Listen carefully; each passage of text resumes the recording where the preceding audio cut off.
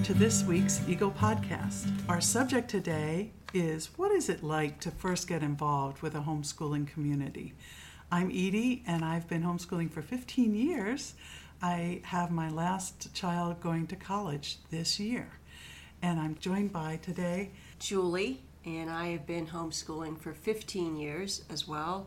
And I have, my youngest is heading into her senior year, so I only have one more year left to go. And I'm Maran. I've been homeschooling for 21 years, and they are all finished with homeschool, college, and working now. wow. And in our subject today, I was imagining parents contemplating first getting involved with homeschooling and wondering, will my family fit in with the homeschool community? You may have some preconceived ideas about homeschoolers that we hope to address. And so I thought we'd begin with just telling about our own first involvement.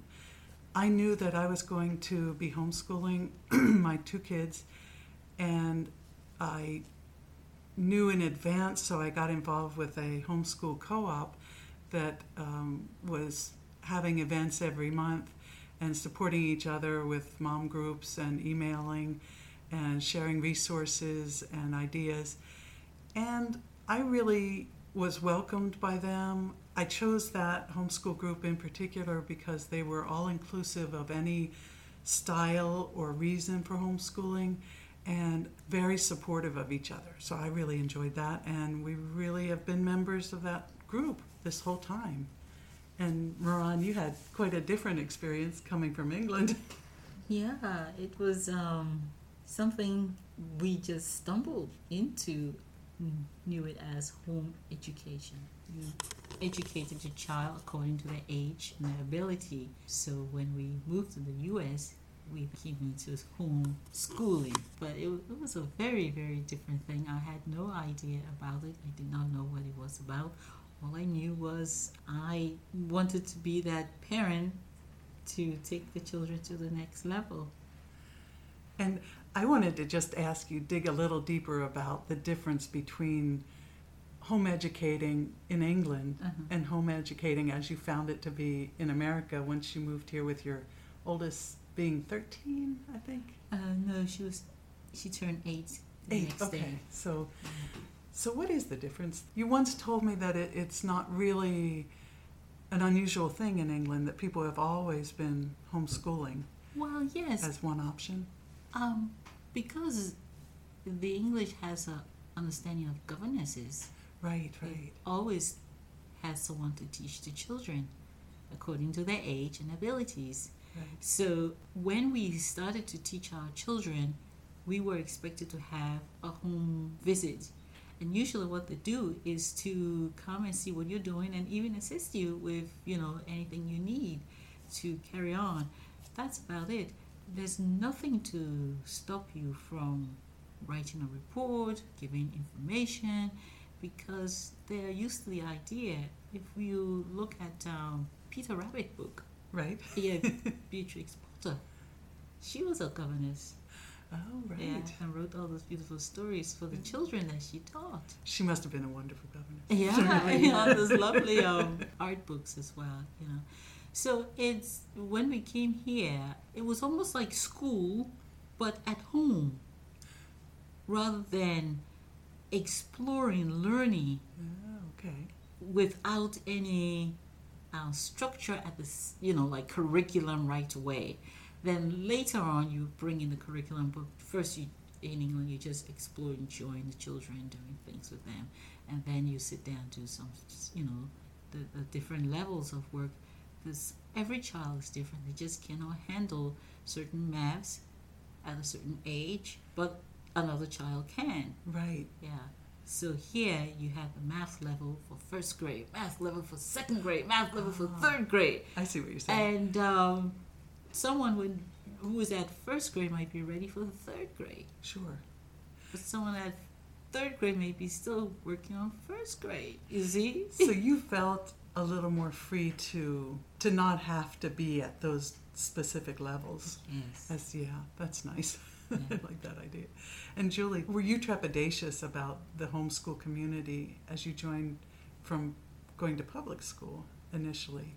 We weren't trepidatious about it. Before we moved to Pennsylvania, we lived in Florida, and that's when we decided at that point that we were going to homeschool. When we got up to Pennsylvania, our middle son had some health issues, so we ended up putting the oldest in school while I tended to the middle with his health issues. And then we got pregnant with our third. And I felt that I couldn't do homeschooling. I needed to put them into school while I was getting my bearings with a brand new baby and a child who was, a little bit sick. So it wasn't until my oldest was third grade that we pulled him out and we decided we were going to homeschool.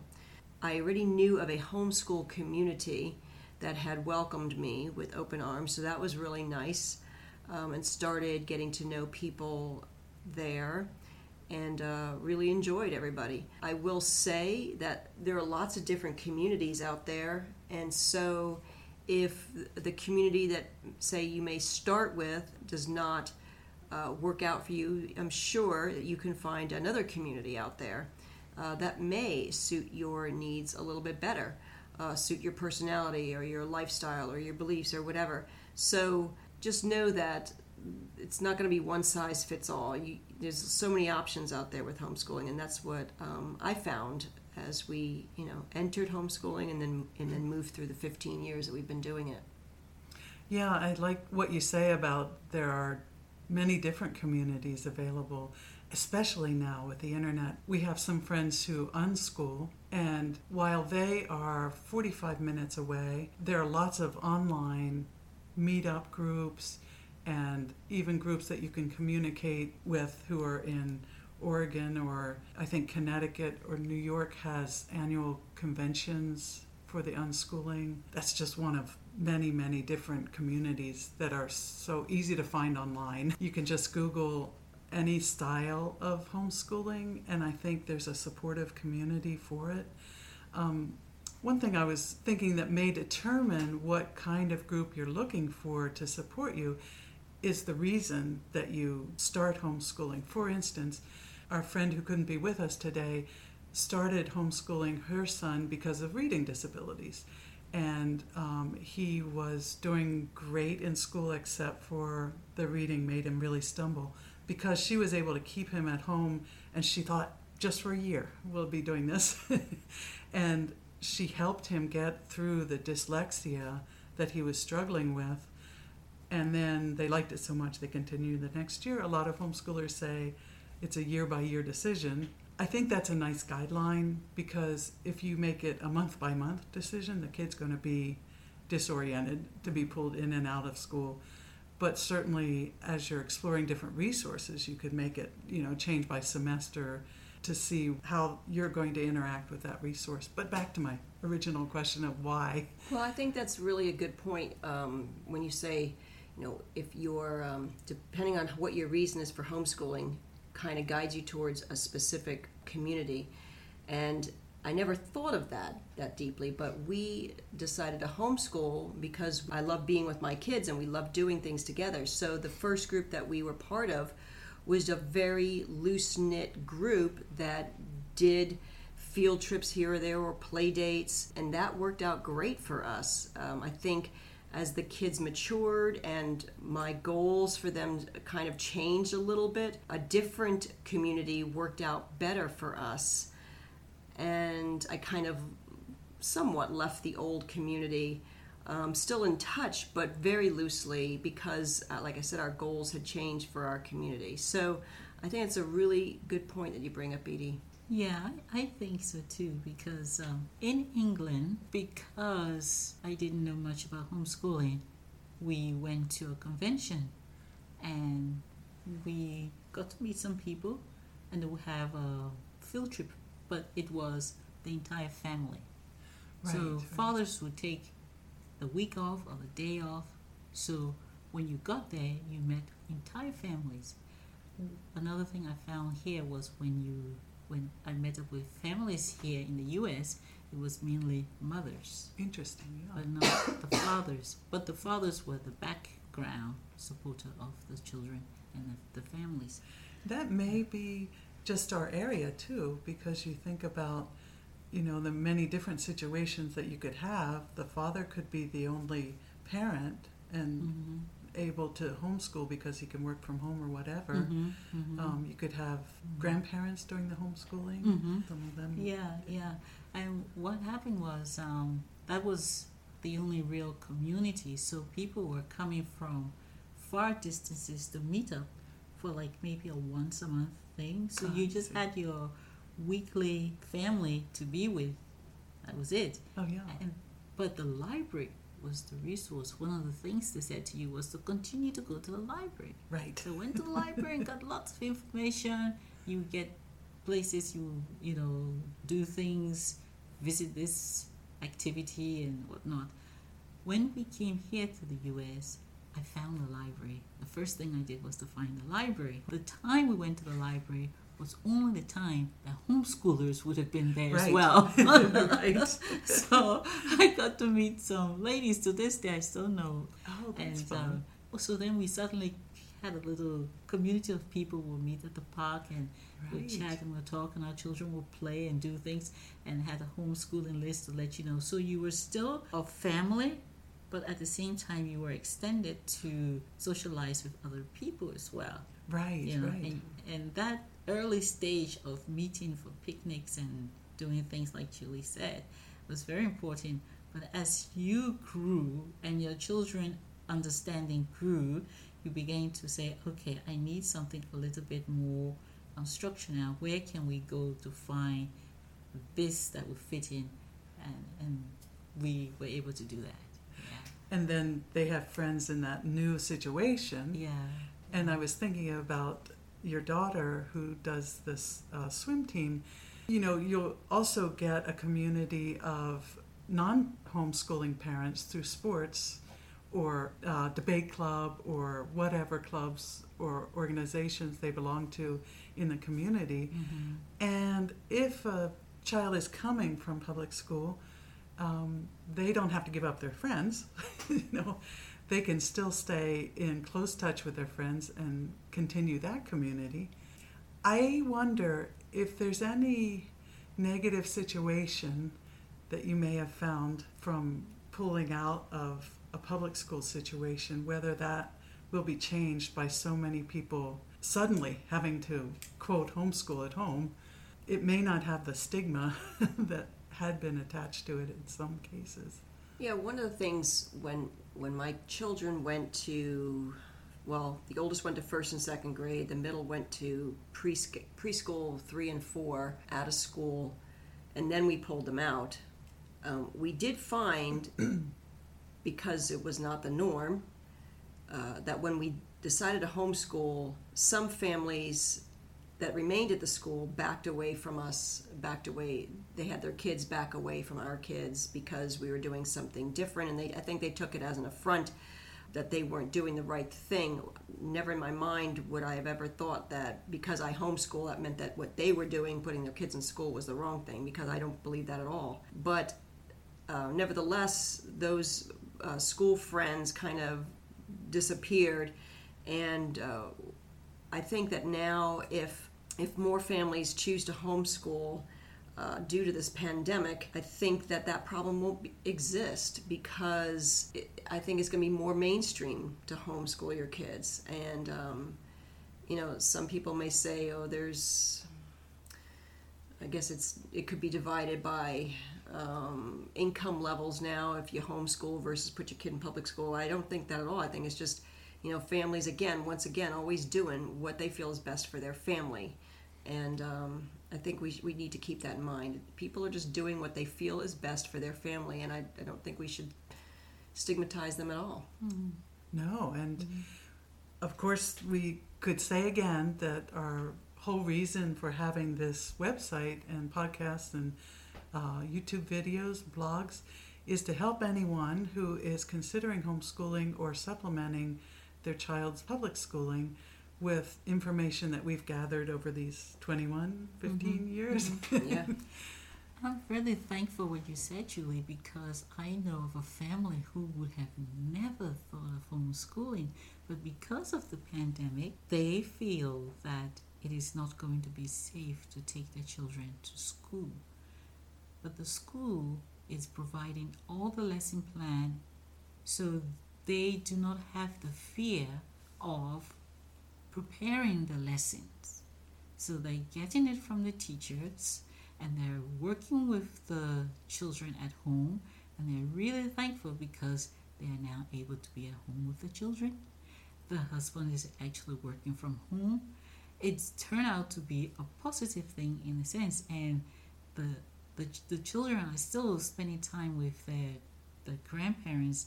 On certain days they go to the grandparents and they take their lesson along. Oh, that's fun. Yeah, That's great. yeah. That's great. And so they've just fell in. And if you had told them maybe even a year ago about homeschooling, because I know this family, would have been like maybe finding it pressuring or insulting. What are you trying to tell me? Right. And because it is happening all around, their friends too, the friends of those parents, they're saying, we don't want our children to go back until we know what's going on. So their friends, the little children friends, are also being homeschooled as well. Right. And it's funny, they will not say it in the sense of the traditional homeschooler, but it is still a homeschooler being taught at home. And because of that, the meaning of true homeschooling is coming to be understood by most people out there. Yeah. And when you reference the meaning of homeschooling, I think you're really talking about the love in the family. Yeah. I get the sense. Yeah. Yeah, which can be enjoyed longer if you're not having to break that in the morning and reunite in the afternoon. Yeah. But I want to say, a woman I know just started homeschooling 2 years ago, had never intended to do it. She works full-time. Her husband works full-time, but their oldest son was having some difficulties in school, and so she felt she needed to pull him out. And she ended up coming into our homeschool tutorial, which is like a hybrid where a group of families get together and they meet a couple times a week to go over all the lessons. The parents share the responsibility for teaching, and 3 days a week the kids do the work at home. So we call it a tutorial. You can think of it as a hybrid of school. Anyway, it's still considered homeschooling, and this mother and her husband brought the two boys to our tutorial, and they thought that they were going to enroll the following year.